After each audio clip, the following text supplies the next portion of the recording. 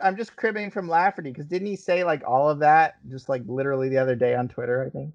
Oh, it's fine. People like to hear the same thing over and over again. I find.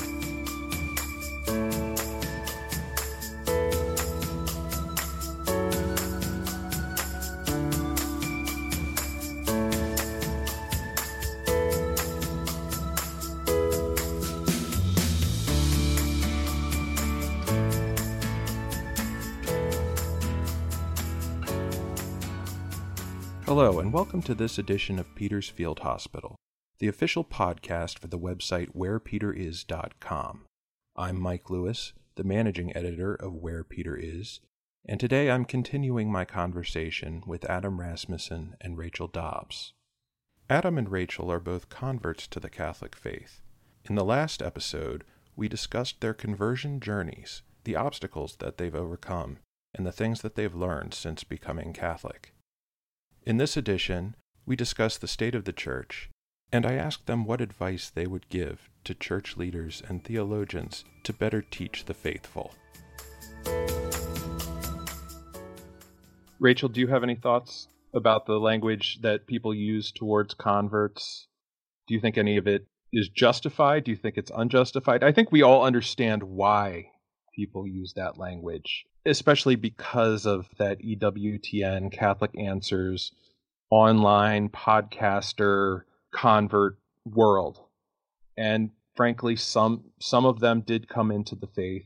I mean, it sounds bad, but we brainstormed a list of anti-Francis cradle Catholics and pro-Francis converts. And I think for most converts that come in a more natural, organic way, there's no anti-Francis animus. But I know that you, Rachel, especially, having come through that evangelical Baptist tradition, having read your way into the church and then into traditionalism, every stereotype has a little bit of truth behind it.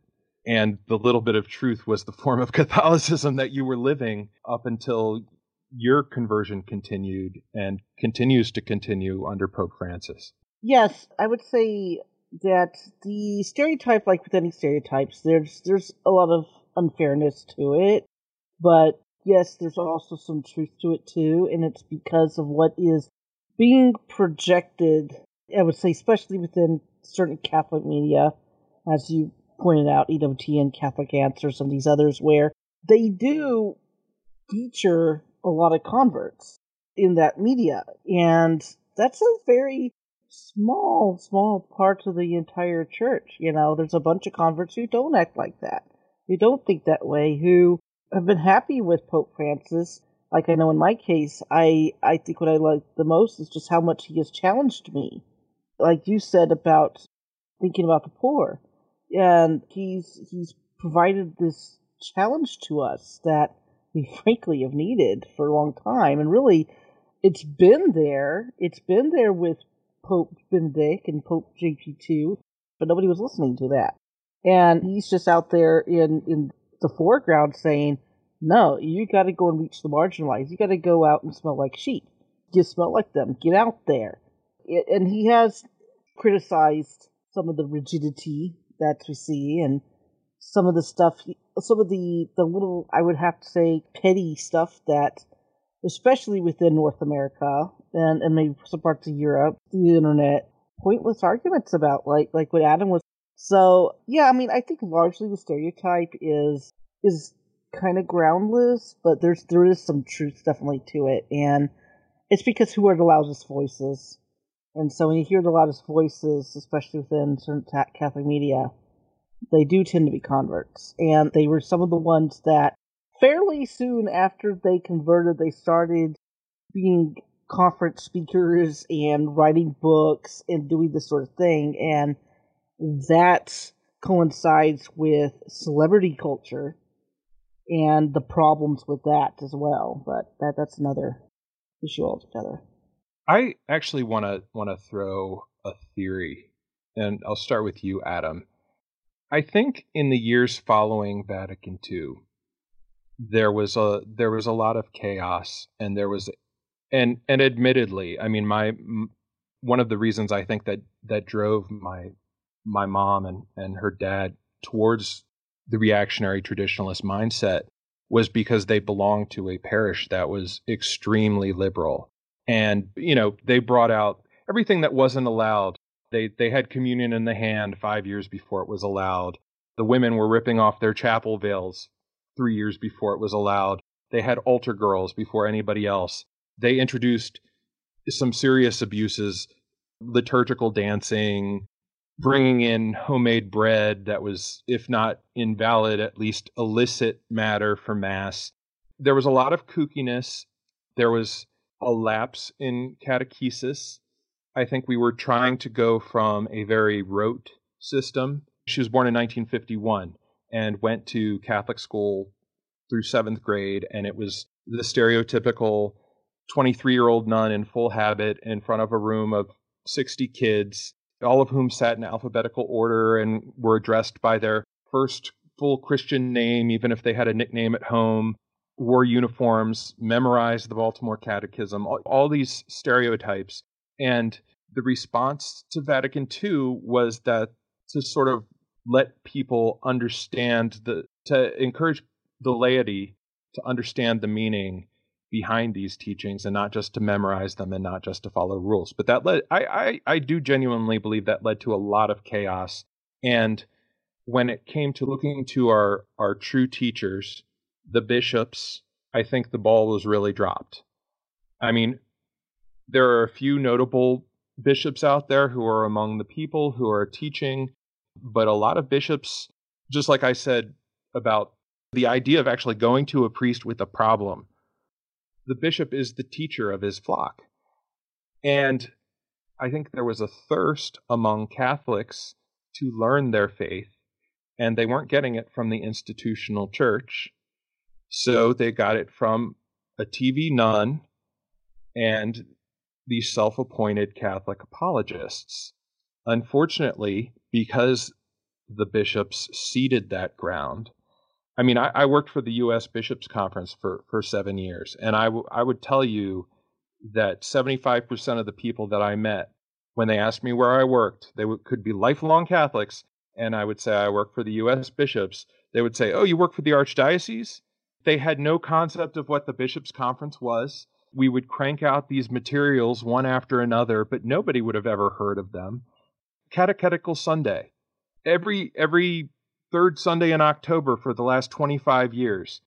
I never heard of Catechetical Sunday until I was assigned to it as a project when I worked for the Bishops' Conference. I mean, they have good intentions, but they clearly had there was a clear deficiency when it came to teaching the people. Also, theologians, and Adam, you can speak to this. There was a lot of division between the theologians and the bishops during this era that we're discussing. What I think may have happened is that there was a break between the bishops and theologians and the people that they had a responsibility to teach. And that left a vacuum that was filled by a nun with a TV satellite and a lot of popular apologists who weren't necessarily the best theologians, well-intentioned, wanted to bring people to the faith, were able to testify to their own conversions and maybe some of the things that brought them into the Catholic Church, but just as you said, Adam, maybe didn't necessarily know everything or had gotten some things wrong. And now what we're seeing, I think we saw some of this before Francis's election, but I think now it's become crystal clear that their preparation and that their knowledge was a little bit deficient. Adam, you're a theologian. You're a professional theologian, a lecturer, PhD from Catholic University, teach at Georgetown University. Do you have any answer to this? Okay, 2 points. First of all, thinking of your parents' experience and why they reacted against the post-Vatican II period, I think that, and I'm speaking as someone who was not alive at that time, so this is very theoretical, right? Now, it's not like I lived through it. The way the Catholic Church implemented the reforms of Vatican II, and I support every single one of those reforms, was poor. So I think it was Father Tom Rees said this years ago. Benedict XVI should not have needed to bring back the Latin Mass because it never should have been ripped away from everyone in the first place. There should have been, from day one, a provision to let that remain with a slow pastoral rollout. But I think the papacy at the time, and this is not meant as a personal criticism of Pope Paul VI, the papacy was used to being heavy-handed, even in the post-Vatican II period. So if the papacy, the Pope is saying, here's the new liturgy, guys, and then some people are like, well, I don't know, we're not so sure about this, or, there was no understanding of we need to be careful about this. This was a momentous sea change for the Catholic Church that we're still unrolling, and people tried to slam it through in just a few years, probably with some good intentions, because, hey, this is good stuff, right? Making the Mass more accessible, more relatable. This is all good stuff, but you try to slam it through in a 2,000-year-old religion, and a lot of people felt left in the dust, legitimately confused, not the fake confusion of nowadays, legitimately confused, mistreated, maybe a heavy-handed pastor telling them, well, we don't believe in this anymore, and now we do it this way. And people legitimately, in good faith, reacting against that, saying, what are you, just like telling me that my faith is wrong, and now this is like Catholicism 2.0? So I think people who have traditionalist leanings that go back to the 1960s and 70s, I think that can be a legitimate and authentic expression of Christian spirituality and Catholic spirituality that was handled poorly by much of the church's leadership. And I would distinguish that from these mostly young white male traditionalists today who are involved in some politically dubious stuff, far-right extremism stuff. That is a completely separate thing. And Pope Francis has said this himself, that there is a difference between the legitimate traditionalism from the past with older people and young people adopting it for political reasons. I think those are completely different. One is legitimate, and the other is an ideology masquerading as Catholicism. That was point one. Now, you also, point two, talked about theologians and bishops ceding their authority and the ivory tower. I think you were right on the money, and that there's kind of two stories here. One is the bishops and one is theologians. I'm a theologian, and I do try to do what today everybody calls it public-facing theology. It's the new buzzword. And there are other theologians doing that. Massimo Fagioli comes to mind, and several others as well. But I think for a lot of the older theologians, Catholic theologians, and this is, again, not a personal criticism of anybody, if they went through some of the painful, troubling experiences of the JP2 years, where they felt like maybe they weren't being listened to, or they were being, from going to a really prominent position at Vatican II, where theologians were writing the documents, to then being like treated with a bit more suspicion under John Paul II, there were a lot of bitter feelings, a lot of bad fights took place. And theologians retreated from that, sort of like, fine, if you don't want to hear from me anymore, I'll just go away and I'll write my books and teach my classes. But theologians sort of being pushed out and then withdrawing. And my position as a younger theologian who didn't fight those fights, I don't want us to fight those fights.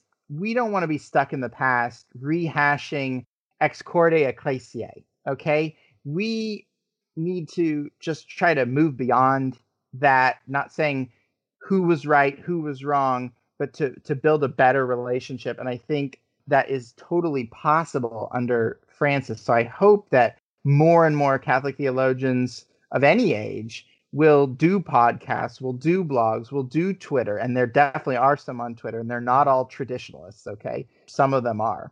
That's something the church really needs.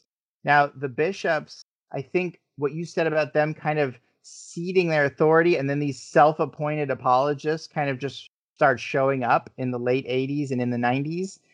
The bishops had no idea the damage they were doing.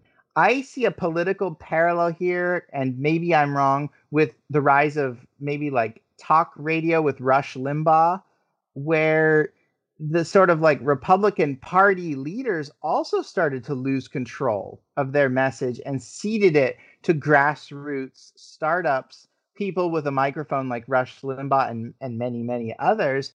And then later, they thought those guys were doing their work for them, ginning up support. And maybe in a way that was true. But then look what happened to like Jeb Bush or Marco Rubio. It turns out you don't control those people.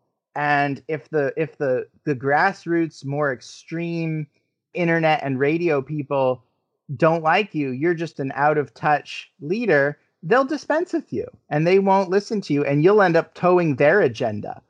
I see a parallel with the bishops where they lost for whatever reason. I was not even alive when some of this was happening. I was a kid. I wasn't a Catholic or anything.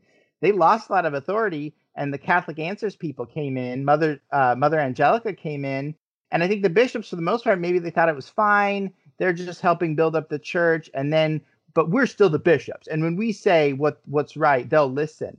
And guess what? When a bishop crossed Mother Angelica, she wasn't going to take that. She knew she had the power. She was like, and I hope this isn't an offensive analogy, she was the Rush Limbaugh there. She had that influence, that microphone. And now, guess what? More and more bishops are starting to toe that conservative line because that's where the people are. That's where the money is. And so it's been a long time. And this is what happens with this sort of populist uprising.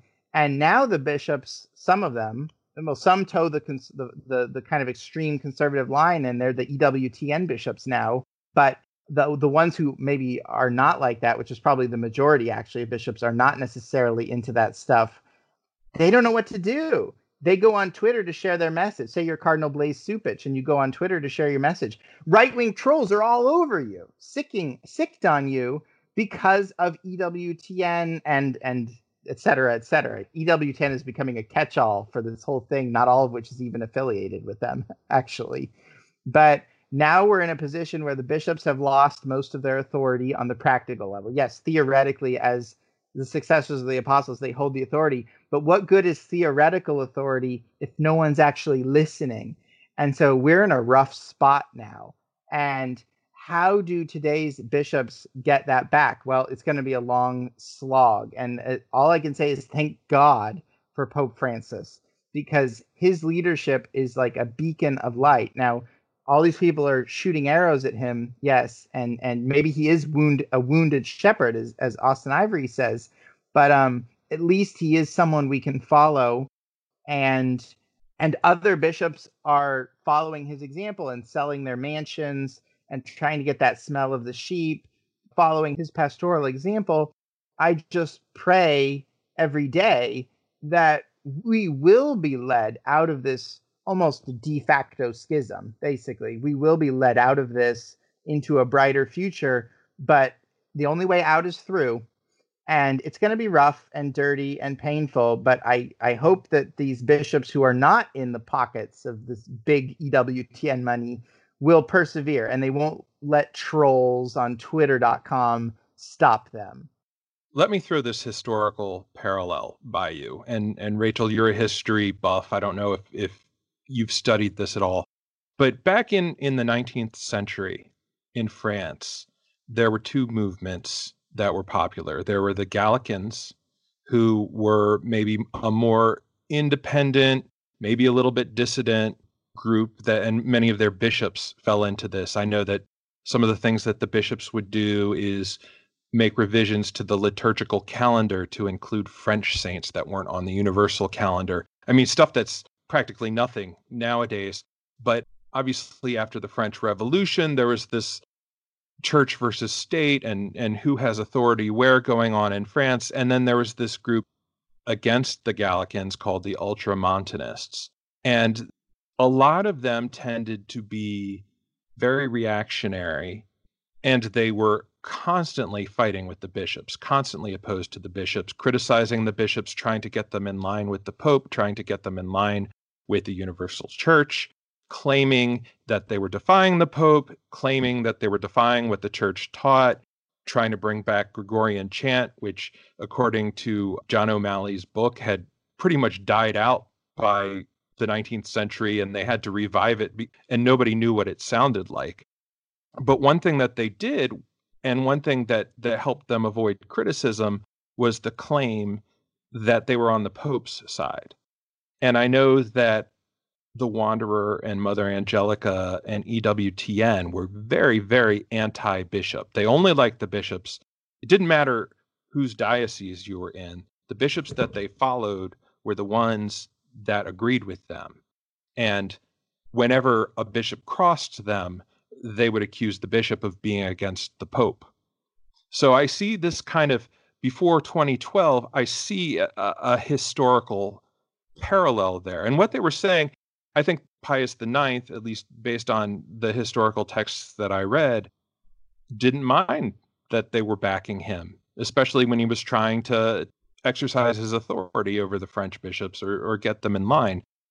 And I kind of see this is what Michael Voris did during the Benedict years. I see that this is what the Wanderer did. They always criticized all the American bishops, criticized a lot of cardinals, but always stood by the Pope. The thing that's different this time is that now they've turned on the Pope, right? So we've got this folk hero, self-appointed Pope movement within the church that's defiant of all authority, it seems, where they look at people with no authority, people like Vigano and Cardinal Burke and Cardinal Mueller and Auxiliary Bishop Athanasius Schneider. None of them are diocesan ordinaries. They don't actually have anybody under their authority at all. And yet these are the people that they consider their leaders. Yeah. Well, what struck me was the part right near the end there. These people and groups that made a big deal out of following the Pope, many of them converts, and then they followed the Pope until they didn't.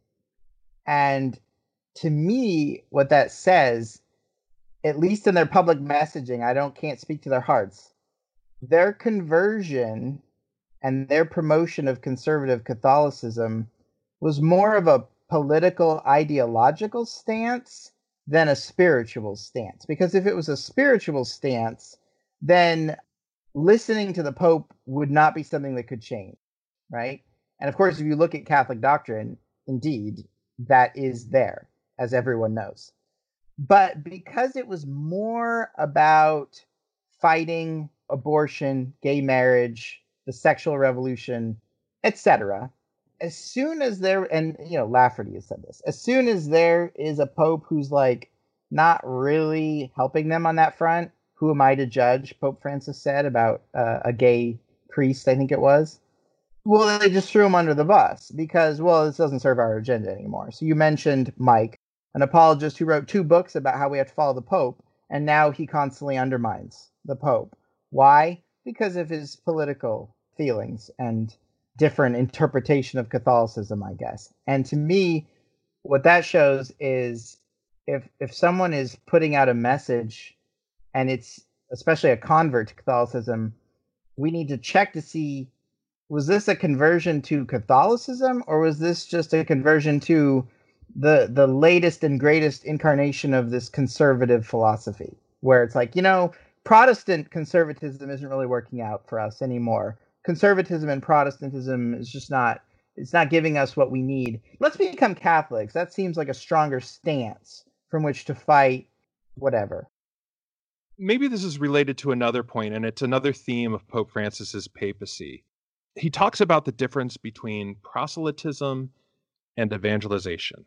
Proselytism he defines as winning someone over to the faith through argumentation, religious debate, maybe even the experience of reading one's way into the faith. When you take away that spiritual element, that connection, that relational element, it really just becomes, this is right and that is wrong. Whereas my understanding with Pope Francis, and I think this is difficult for intellectual Catholics of all stripes. I mean, I'm a cradle Catholic, and I fall right into this. The idea that it's about the person and listening to them and responding to them and accompanying them, like Pope Benedict talked about, and this was a line that struck me too from Benedict, was that the church grows by attraction, not for all people, but for most people. And I think that a lot of people in that traditionalist anti-Francis mindset don't quite get that. For them, it's about, this argument won for me, So therefore, because I have bought into this argument is going to win over everybody else because I'm super smart and I've figured it out. But I don't think most people's minds work like that. Like, I don't think Where Peter is a website for every Catholic that loves Pope Francis. It's for Catholics who either have concerns about Pope Francis, or they're worried, or they want to address some of these complaints that others have about Pope Francis. Rachel, when Pope Francis first spoke about the difference between proselytism and evangelization, did that resonate with you in a particular way? Yes, I think it did, because he's trying to point out that it doesn't work to, like you said, to make arguments and tell people right off the bat, you're wrong, and I'm going to tell you why you're wrong, using these arguments or these scripture verses. And so if you don't follow this exact way, you're going to hell. That's no way to reach anyone for Jesus. The first thing to do, don't tell them they're wrong. Get to know who the person is. Try to find some common ground with whatever their beliefs already are, whatever their backgrounds already are, and by so doing, perhaps allowing the Holy Spirit to take control of this situation here, they can maybe come in. But that's up to the Holy Spirit. That's up to them to make that choice. I again, look at the examples of the apostles. Look at the examples of what St. Paul at Athens. I don't know how many Greeks came on board, but he pointed out, they had this pantheon. Oh, you got all the gods here, including the one to the unknown God. Well, let me tell you about that one. Why aren't we using that example as a way to evangelize? That's exactly the example that Pope Francis has been telling us to do, and that's what our Lord told us to do. So, yeah, proselytization it's coercive. It's like a marketing scheme that you're doing to somebody. And I experienced that a lot when I was a Baptist, to the point of giving incentives to Sunday school classes to go out to bring people to the Lord, and they had like literally tally marks. There was a contest between them, and whoever won the most souls would get a party, something silly like that. And that's just stuff, no, we shouldn't be doing. And Pope Francis is completely right to condemn that. And evangelization is about relationship, really. It's about showing love to others. Don't tell them right out, you're sinning and you're going to hell if you don't quit sinning. But you don't know the person. You don't know anything about what's happened to them. Don't just point fingers and tell them you're sinning. And that's unfortunately what has happened is we've become so focused as a church, at least here in the United States for a couple of decades now. We have become so focused on certain moral issues. And yes, those are important to deal with. Issues of abortion, contraception, things related to LGBTQ issues. But we've lost sight of what the gospel is. We've elevated those issues to such a degree that's become the religion to some people. It's become an idol. And Pope Francis is all about, you got to tear down those idols, and you got to think like our Lord Jesus. You got to go smell like the sheep, and you got to evangelize. Don't proselytize. That's what he's saying. Yeah, it's almost as if somebody isn't going to stop using contraception in this day and age unless they got a really good reason. And if they don't believe in the truth of the Catholic Church, if they don't want to follow Christ intentionally as a Catholic, that's not what you want to lead with when you evangelize.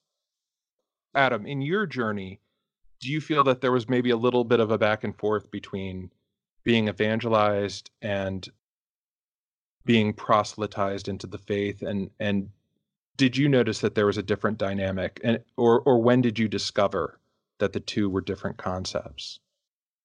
I definitely didn't understand the difference at first. I mean, Rachel already said it so well, especially that word coercion, or I love marketing scheme. The difference is coercion, which takes many different forms, like trying to force or almost trick someone into joining your religion Emotional manipulation is one factor that's used. Money can be involved in different ways, an offer of power, influence, using dishonest arguments. And I would say what first began to open my eyes to it was dishonest arguments, where people are trying to knock down an objection about, say, let's take a big one, faith versus good works and the Protestant Reformation, and trying to just knock that down with a couple nice proof texts with no understanding of the theology whatsoever on either side, really. Certainly not an understanding of the Protestant theology, but often not any real meaningful understanding of the Catholic position either, which is much more nuanced than some people think, because, theology's hard. There's a lot to learn, there's a lot to study. And so dishonest arguments are one form of proselytism, where you say things that aren't true to try to get them to join your religion. And so I think Pope Francis has helped point that out, but actually Benedict was already talking about that. So it's not exactly a new concept. I feel in a lot of ways Pope Francis is actually putting a lot of Ratigenarian thought into action. And I think a lot of that is just as a result of his personality and upbringing being a little bit different than Pope Benedict's. I think Benedict just happened to be a lot more shy and bookish, and Francis happens to be an extroverted guy who likes to be around people, and therefore, and don't get me wrong, I remember early in the papacy, people would show these pictures of Pope Francis carrying his own bag or whatever, and then they'd counter with a picture of Pope Benedict carrying his own bag. That's not the point. The point is, people didn't notice for whatever reason that Benedict was carrying his own bag. Maybe it wasn't reported on. Let's capitalize on this moment, though, and that was, I felt that to a large degree was a wasted moment. Rachel, so Adam talked a little bit about what he feels is his calling, that he feels to be a public-facing theologian, as someone who is a convert to the faith and who's not a professional theologian, but obviously well-read, has a great background in history, and most of our listeners are not professional theologians. What do you think is a good path forward? Speaking as someone who came into the faith of your own decision, as someone who went down the rigid path for a while, Rachel, do you have any ideas about what you think the church should do going forward to help convert hearts and minds and to help them appreciate Pope Francis and what he's doing better? Well, it all starts with the gospel. Live the gospel, and that means love, and that means listening. Listen. That's been a problem, is that some church leaders there have not listened. I would also say, on a more practical matter, guys, please get into the 21st century when it comes to the internet and PR. Get your communications in order. Get stuff out there. It's embarrassing. It is embarrassing just how much certain Catholic media and also secular media can take things and be able to twist them so quickly. We saw that, for instance, with the Amazon Synod, which was a complete disaster PR-wise. Please get on that, because the message that Pope Francis is trying to pull out there is getting lost in that shuffle and in all the noise that we see, and we got to cut through that noise. But it really has to be informed by the gospel, with which the chief is love, that God is love. What Pope Francis talk about accompanying people, and the USCCB, guys, get on it. It's funny, how many parishes, like the one I have here, there's so little about evangelization. I mean, what they've decided to do is basically outsource it to the Dynamic Catholic folks with Matthew Kelly, and it's outsourcing it to another guru, who has a lot of marketing stuff and that sort of thing. But yeah, I mean, having worked for the USCCB for 7 years, I would see these offices ecumenism, evangelization, catechesis, justice, peace, and human development. And it seemed to me the department might have 5 or 6 people in it. And the head of the department would be a priest or a monsignor or something, or a lay person who had some kind of academic degree in the discipline. And then they would hire all these associate and assistant directors and even admin assistants who had these, like a master's degree in theology from the John Paul II Institute. And I would find that not a single one of them would know how to turn on a computer or format a Word document properly or create a PDF and know how to upload it on the website in a way that didn't look embarrassing. They weren't creating things necessarily. They might create a nice document that had a lot of good points in it, but who was actually reading it? None of this stuff was getting out there. When I was there, they had one social media specialist for the entire conference. I mean, come on, guys. They should be communicating with people. They should be creating bulletin inserts and pamphlets. I mean, this is really low-hanging fruit. Like, I want to start a bereavement ministry at my parish. Maybe somebody has a little toolkit for how to do that. And if you go to the USCCB website, you should be able to print out like a 4-page document that just, here are the steps, here are the things that you need to think of. They have the resources, they have theoretically the personnel. I don't know that they necessarily have the right people in place, because I mean, how many people with master's degrees in theology do you really need in a very small department that's cranking out so little? Let's get public facing people in here. I know obviously that that's a little bit dangerous and it can cause some PR nightmares, and it has, but I think that might be a step in the right direction. I want to turn to our public-facing theologianist, Adam. What do you think is the way forward? And if you had some advice to give to your fellow theologians and to the U.S. bishops, not necessarily that you have any authority over them, but you've been in the trenches, you've seen what's going on at the ground level in the church, you've been around the bend and back. What is your advice for the church going forward? It's rehashing because Rachel already said it, but just I suppose it bears repeating that you have to meet people where they are. You have to be working for social justice. You have to be doing the works of mercy. You were just interviewing someone, Mike, and the podcast, was that Christopher Lamb or was it Austin Ivory? Was it Ivory who said something like, young people are open to this stuff? Yeah, that was Ivory. Yeah. Yeah. I mean, that's it. I know that we've had these discussions and we've talked about theologians and their lack of response to this. Yeah.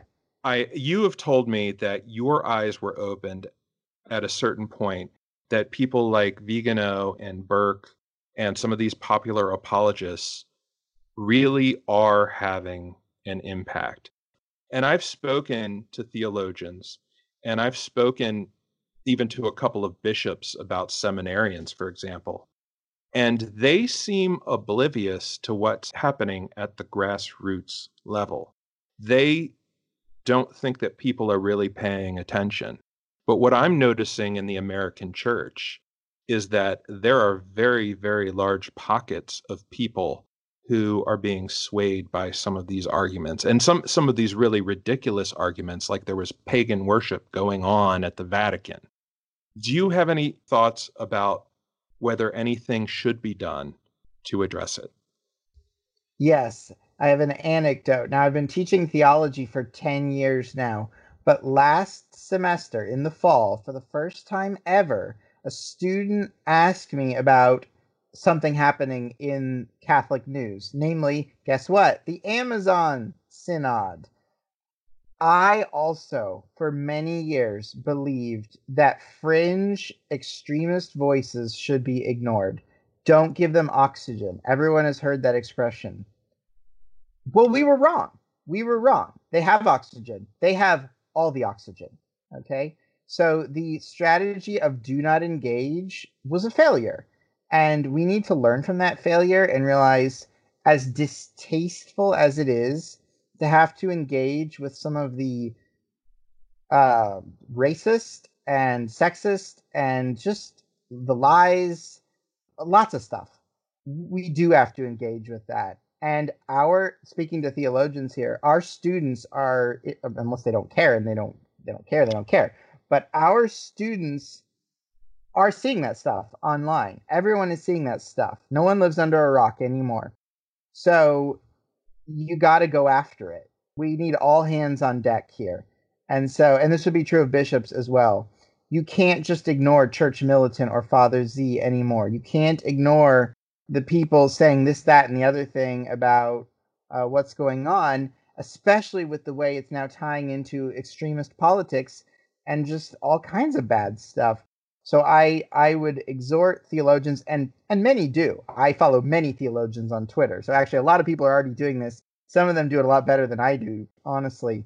We do have to engage that and realize it's there. It's bad. It would be nice to just focus all our time on our books and research, which is an important part of theology.